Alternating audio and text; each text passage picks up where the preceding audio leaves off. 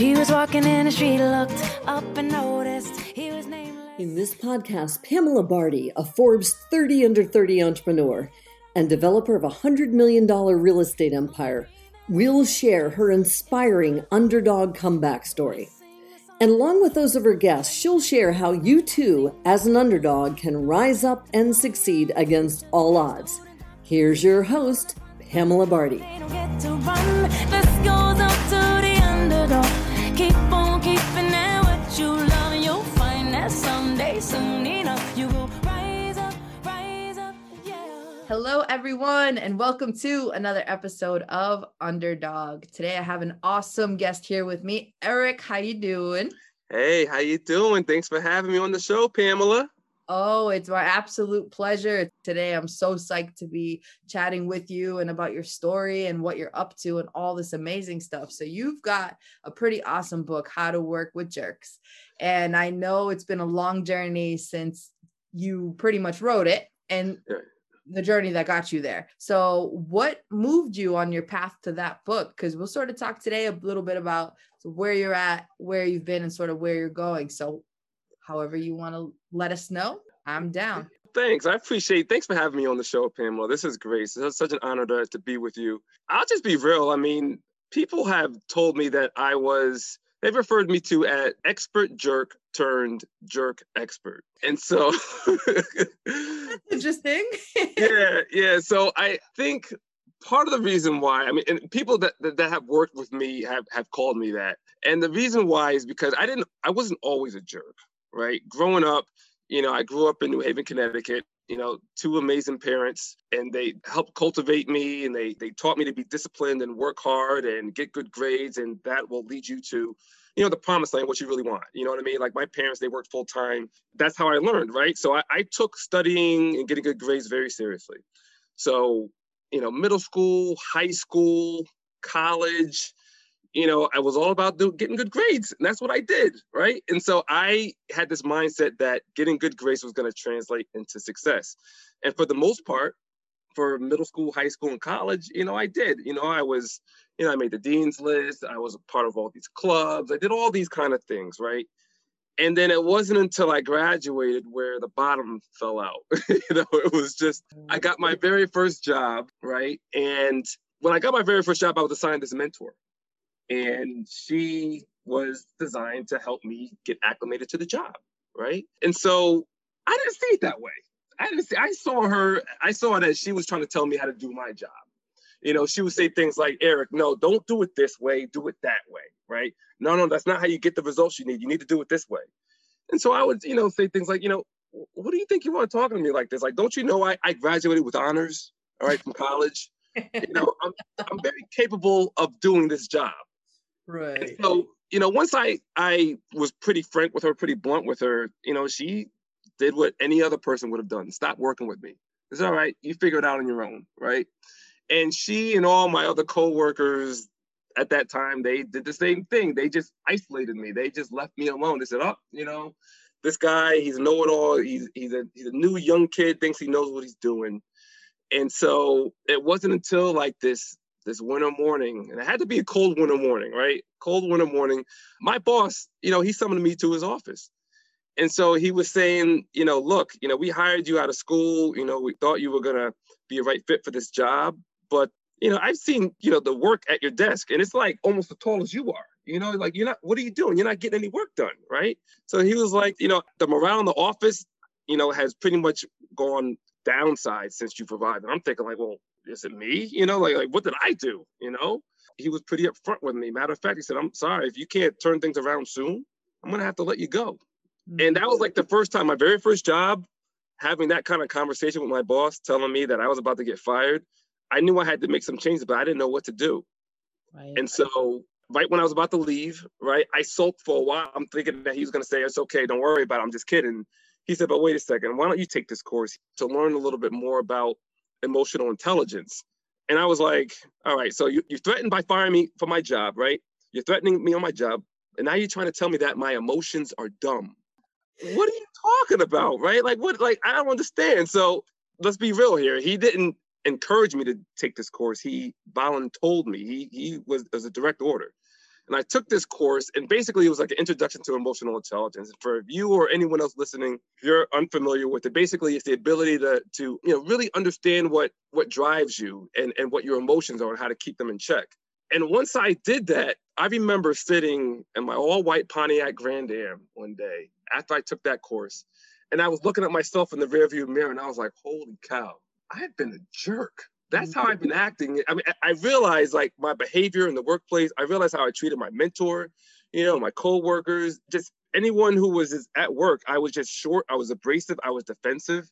And so that was the first time where I realized that the concept of jerk started kind of resonating. There were whispers of that, going on in the back of my mind. But it wasn't until I worked with a jerk, a real jerk, been on the other end of the spectrum, where that really motivated me to put this book together. And Pam, I just quickly share with you this story, about this jerk and why, I think you would probably agree that, yeah, someone's got to do something about it.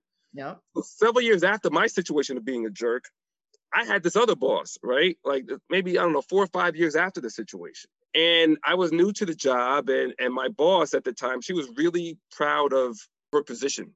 She would always name drop it. She would say, as your director, I'm telling you to do this. As your boss, I want you to do it this way. And I was new to the job, and my director was telling me to put this report together for some executives coming into town. And she's looking over me, right? She's like telling me what information to put in, what information to take out. And I'm like, all right, do you want to do this? I didn't say that, but that's what I was thinking, right? I wouldn't dare say that to her. And so I came across some information I knew my executives wanted. I knew they just put a memo out the other week, and they were like, well, look, we want to know this information. We want to know we want an analysis of this. So I started putting this information in, just took the initiative to start doing it. She looked down, she's like, whoa, what are you doing? I was like, well, I'm putting this information in. She goes, no, don't do that. All right. I don't want that information in the report. And I said, well, I think we should put it in. The execs wanted it, right? She tapped me on my shoulder. She said, look up at me. And I'm looking up. She goes, you work for me. And as your director, I'm telling you to leave it out. And so I was just trying to be a good worker, Pam. That's it. So I followed orders. I left it out. And then lo and behold, these executives, they came in to visit for their quarterly visit. And she and those three executives were in the executive office, and they were going through the report. And I'm busy at my desk, minding my own business, all right? And I get a call, and it's my director on the phone, and she's like, Eric, I'd like you to come in to this executive conference suite. We want to talk about this report. So I said, oh, maybe they're, pretty happy about what I put together. After all, that was my best work under pressure with my boss breathing down my neck. Yep. So I walked in there, didn't even barely step a foot in there. I just kind of like opened the door. I was about to go in there. And she goes, Eric, our execs are wondering where this specific information is in this report. It's not in there. I want you to go back to your desk and put that information in, and don't come back until it's done. Are we clear? Oh, my God. Just like your mouth just dropped, that my jaw dropped just like that. I mean, I stood there frozen like, are you serious? I had no idea what to say. I froze. I mean, I had all these feelings in my mind, like, how dare she betray me? How dare she embarrass me? How dare she throw me under the bus like this? I just had all these emotions, and I don't know, I just froze. And at that moment, I said, I can't be this work environment anymore. So I faced two options. I was like, either going to quit or I was going to get fired, because I wasn't going to work for someone like that.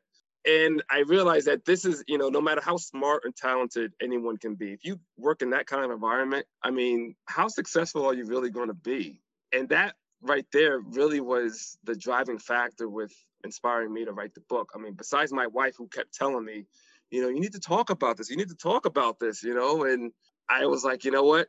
I should. But that was just my story. But I started talking to all types of people, coworkers and colleagues, and people in coffee shops, and they were telling me all their stories dealing with people. And so I took all that information, and it just really inspired me to put a guide for people who have been in positions just like me or other people that, just have difficulty getting along with people that you just can't stand, or just people who have different personalities. So That's really what inspired me to do it. That's amazing. Well, not the situation, but the fact that you wrote it, I'm just like, wow. So you said quite a few things that were really interesting to me. It's like, because I was the same way in middle school, high school, and college, right? Where you get the good grades, right? Like you're taught the system, like, oh, just be great at this. And then it translates into success, which is so not the case. There is so much out there that defines success than anything else. Like grades are nothing, pretty much. Out in the real world workforce now, it's nothing. What matters now is like how effectively can you communicate? Emotional intelligence ties into that directly. All of this is so intercorrelated to success. The most successful leaders in the world are the most successful communicators. So it's like you can sit there and have the best grades in the entire planet. If you don't know how to communicate or be a team player, right, you're dead in the workforce, especially now, when we're on a global platform. So I find that so interesting that you had mentioned that, because it blows my mind. We live in the number one country in the world, right? How do you not teach emotional intelligence? How and why, right? Because it's like, if you're not, I mean, this is what I think it's like I think the real pandemic here is like the lack of emotional intelligence that's taught in our school systems, to be completely honest.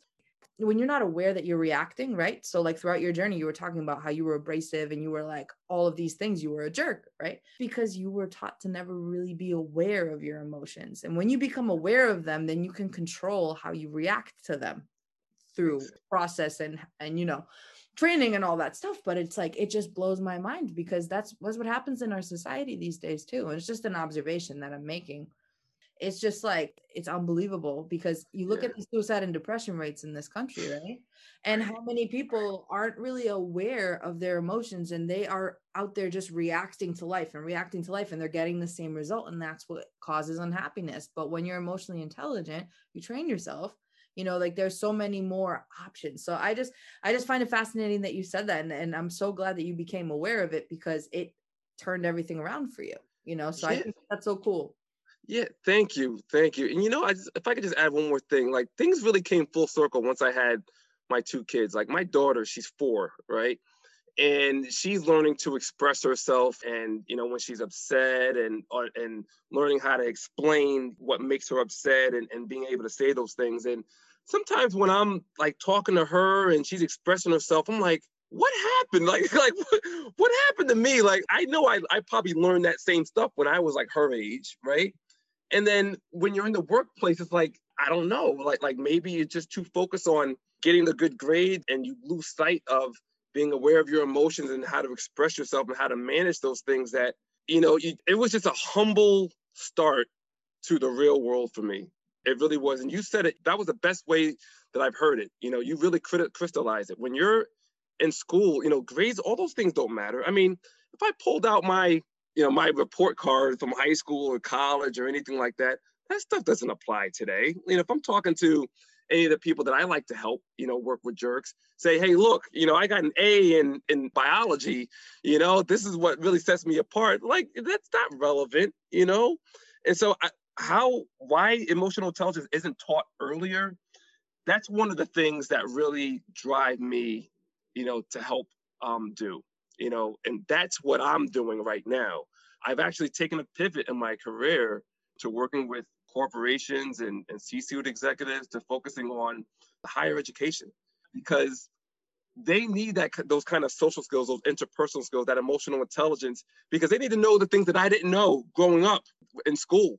It's not always about the grades. It's how you can communicate. It's how you can bounce back from rejection and build resilience. And that's kind of a lot of the things that's kind of driven me to make that pivot to work with higher ed, to help them, and to keep them from making those mistakes that I did, and help to prepare them for the real world. Right. Absolutely. Emotional intelligence is such an important, oh my God, it's so critical in skill sets to succeed. Truly. I mean, because you got to force it full circle when you worked for your boss. Yeah. Right? Breathing down your neck, and then the audacity to tell you why'd you leave that out. Right. Like, that's like a narcissist in like a nutshell. Yeah. Because like the narcissists are the ones that cannot accept mistakes. Mm-hmm. So it's like she's just projecting that to you. So I find it so interesting that you experienced sort of both ends of it. You were aware that you were one, and then it sort of came full circle. That's so interesting. And I know, I mean, I can tell you, I have so many friends and colleagues and family who connect and tell me all the time, like, I can't stand my boss or like my colleague and so like recently, I think it was last week actually, I had a family member reach out and I was like, you know what, I have a friend who has a book and it's called How to Work with Jerks. She might have gone to your profile or something. I need to follow up with her, but in all seriousness, it's like if you're brand new, right, you're just coming out of college and like this is all new stuff, right? Like you have like that's another thing. There's so many group dynamics, so many, and like so many different patterns of communication throughout organizations, and like it's so critical to the organization's success. Because if the employees are not feeling empowered, then how on earth is the organization going to do well? So it all like comes like a domino effect. So I think what you're preaching is 1,000% like what needs to happen. You know. Yeah, thank you. Yeah. So now I got to ask you, now that you kind of went on that path, what did you want to be when you grew up? For me, I wanted to be a singer. Clearly did not happen. It shouldn't happen, but it really shouldn't. But it was funny because in my career, right, like I went to college and I had the same exact persona as you. I was going to graduate. I was going to have a full-time job when I graduated and then start a business down the line. Like that was my plan. And then everything went to hell my junior year because of internships that I did. So I'm interested to hear sort of like, what was your plan sort of prior to like graduating college? Like what was your dream of what you were going to become? Yeah. So since I was a boy, since I was, I don't know, like 7 or 8 years old, I always wanted to be a lawyer.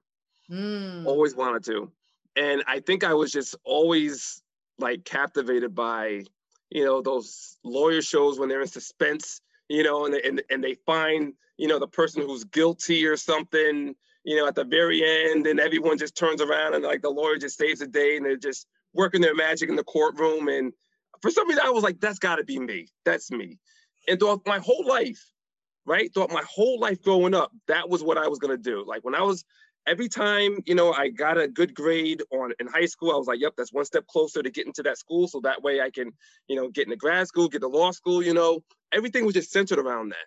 And then when I got to college, I mean, that was still part of the plan, but that passion, this is hindsight, by the way, that passion just really wasn't there. And I had other ideas, I thought about, just my own other things, I guess I was busy partying, I was, a social butterfly. And then I was like, wouldn't it be great to just party all day and just have enough money to just do whatever you want to do, And I was like, that's what I need to do. I need to work on something where I can get quick buck, not have to work that much and still be able to do all the things that I really want to do. And I was like, you know what?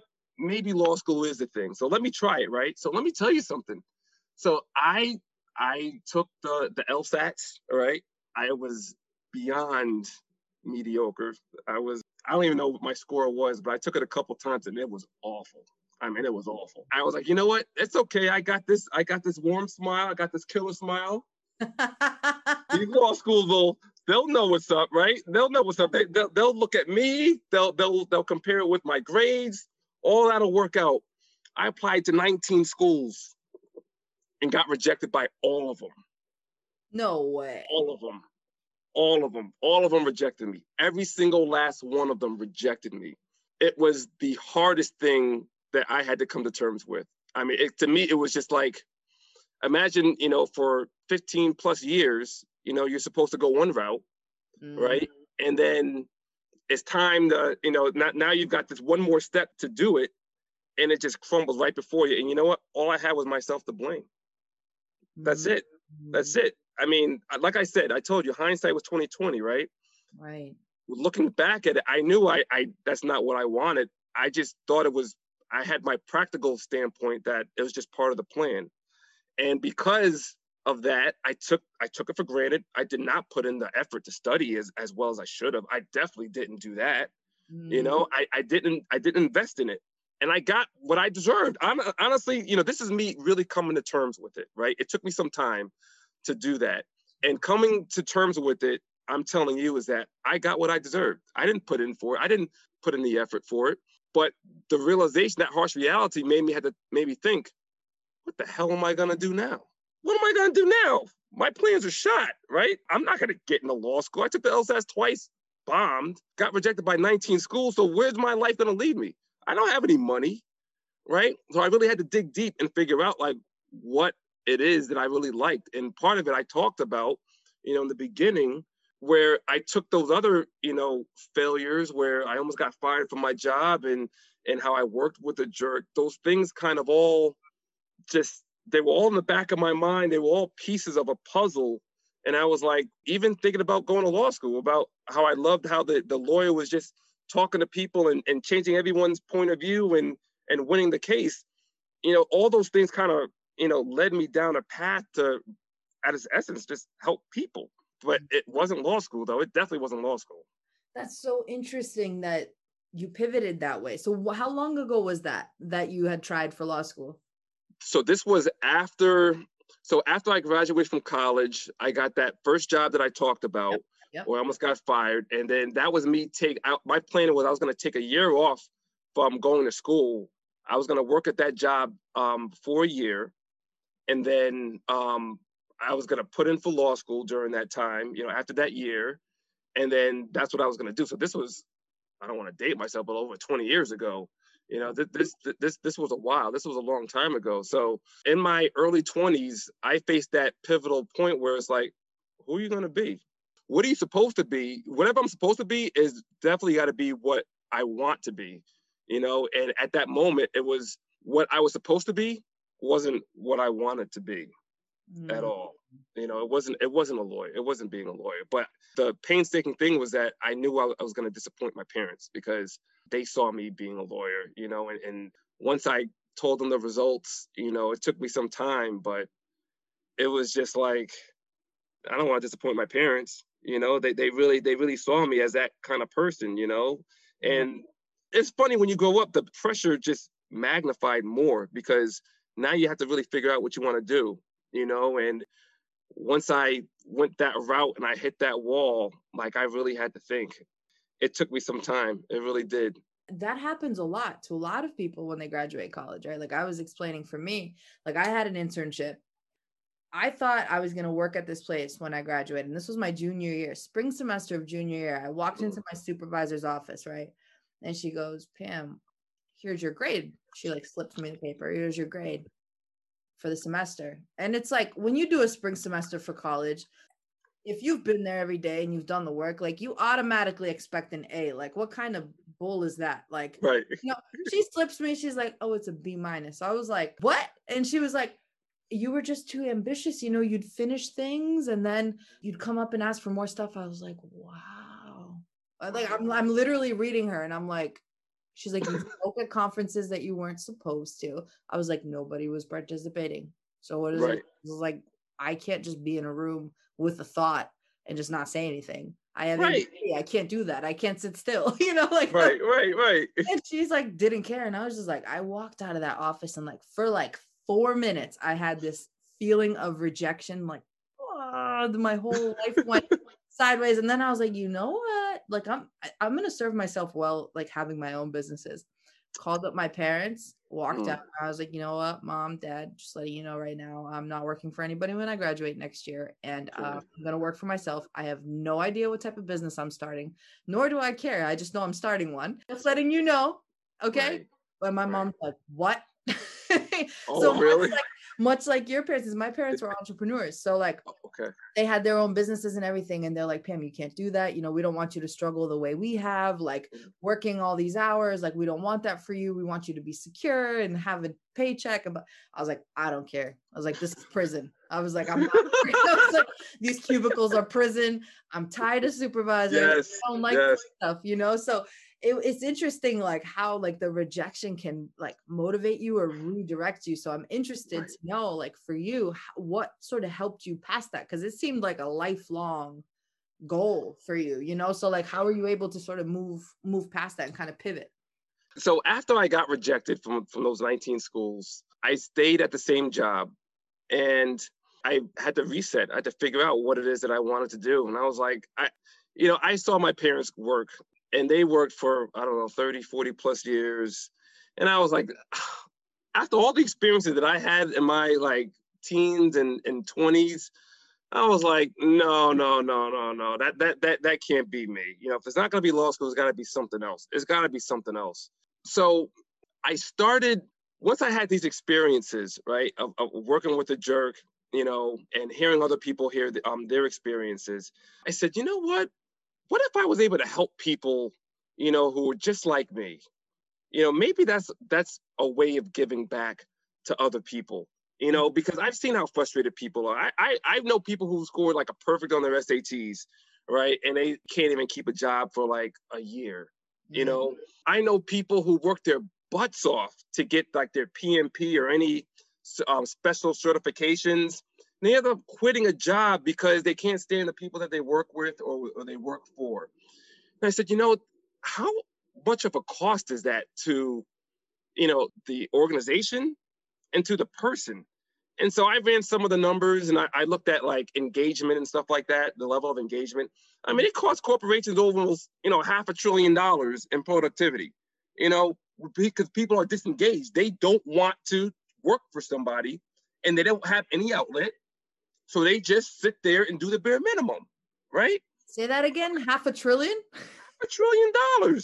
Yeah. And don't take my word for it. That's according to like a Gallup poll that I researched not too long ago.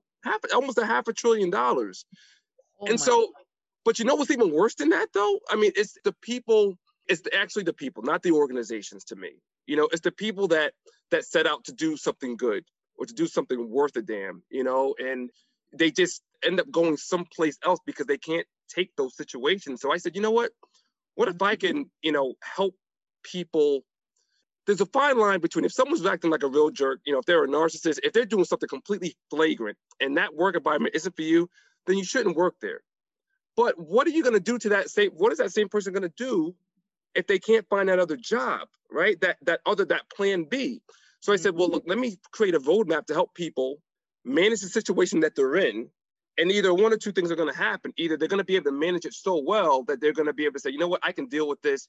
And I can move on and I can work with this situation because it's not going to be too much longer. Or, what they'll do is they may use that same skill set and do something completely different. Because let's be real, just because you leave one job because someone's acting like a jerk, doesn't mean that next place isn't going to have the same jerk. Like you could run into another situation. What are you going to do then? You can't just keep running. You can't just keep leaving places. You have to learn how to manage the situation. So I said, once I thought about that, I said, this is what I want to do. I want to help people work with jerks. This is what I think it's so undervalued.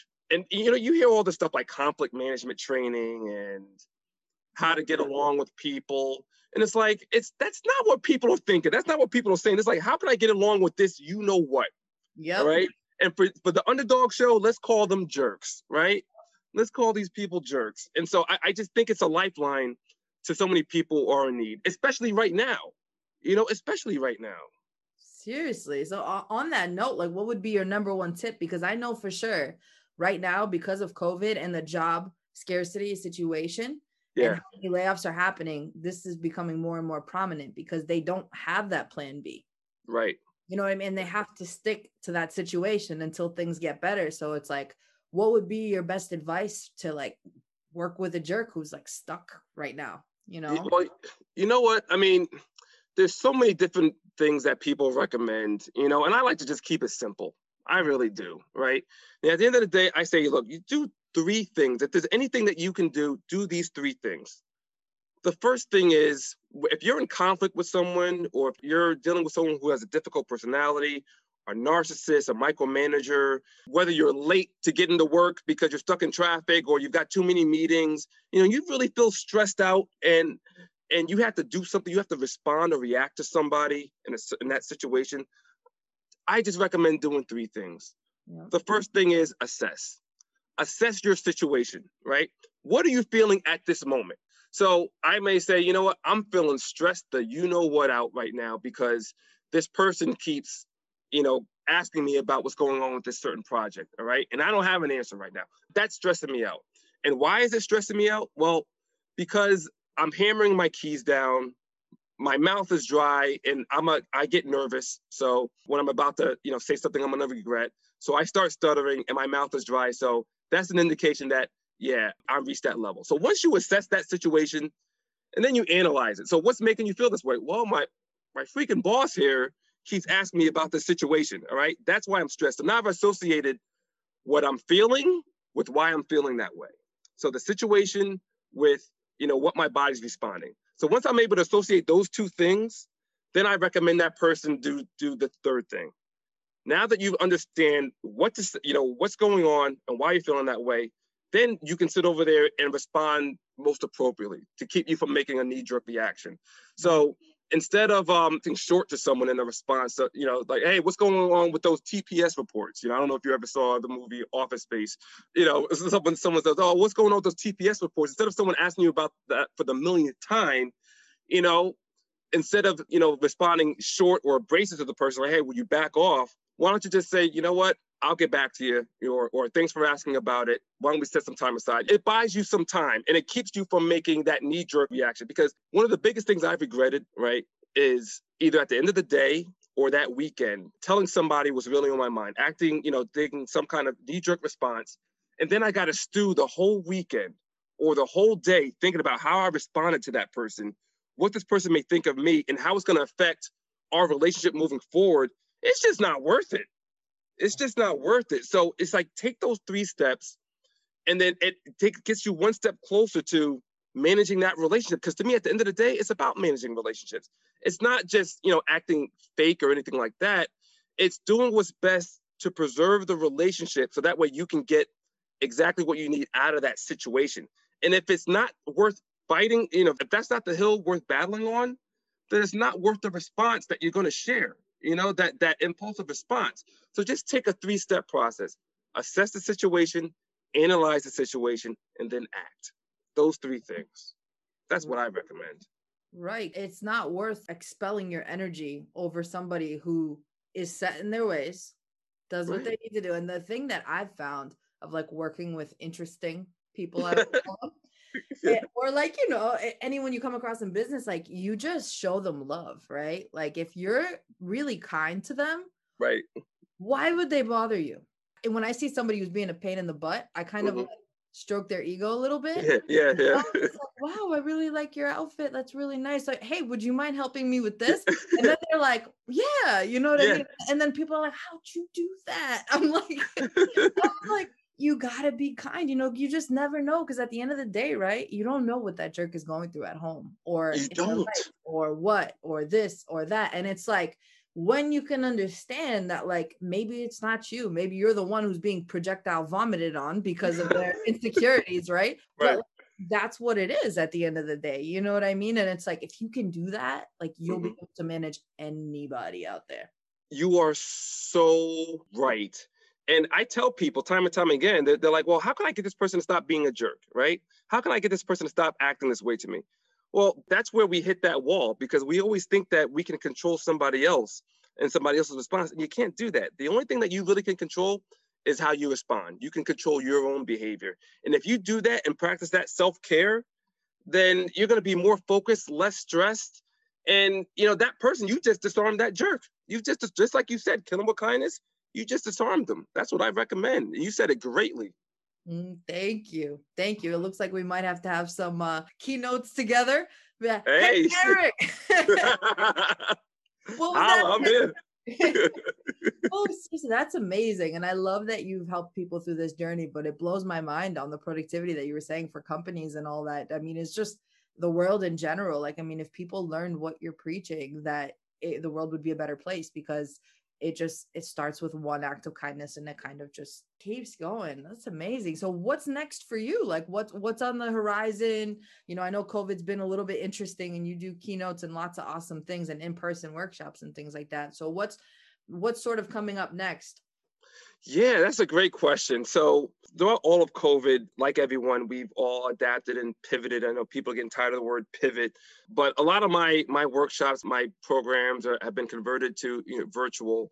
I'm actually doing a couple things though in the pipeline. I'm working on my second book, which is right now I'm still playing around with the title, but it's going to be something to the effect of how to create a jerk-free environment. And that's tailored towards organizational culture and how to really build from the bottom up. And that's why I've invested heavily on working with higher ed, because I think once they go into the workplace, if you can have strong, emotionally intelligent workers, that helps create that jerk-free environment, because then they can work, they will demonstrate that they can work with any kind of jerk, any kind of leader who's acting however it is that they want to act. Once you do that, now they've got another skill set that makes them more marketable. So that's part of it. I want to do that second book. I'm working on the manuscript now. The other thing I'm working on is coming up with a course, an online course, to help not just higher ed, but other folks who are in the workplace develop their social skills, right? Because let's face it, look, we can see each other through this Zoom call and everything, but a lot of us, we just do it by talk on the phone, and we've been social distancing, right? So those social skills are gonna need to get brushed up on, right? People are gonna need to know how to say, "Hi, Pam, my name is Eric. How are you?" We're gonna need to kind of refamiliarize ourselves with that. You're right. And so that people can actually come and give you a hug and they're not like, yeah. Because I forget about COVID sometimes, and I like go to somebody like to hug them, and they're just like, and then the worst part is when you see somebody sneeze in public, and it just like, the whole room clears. So it's so funny. That's actually a great thing that you're like, all right, so we're back to humanity now. You're like, we're turning into cave people staying inside. So now it's like, let's get back to business, right? Right. That's awesome. Right.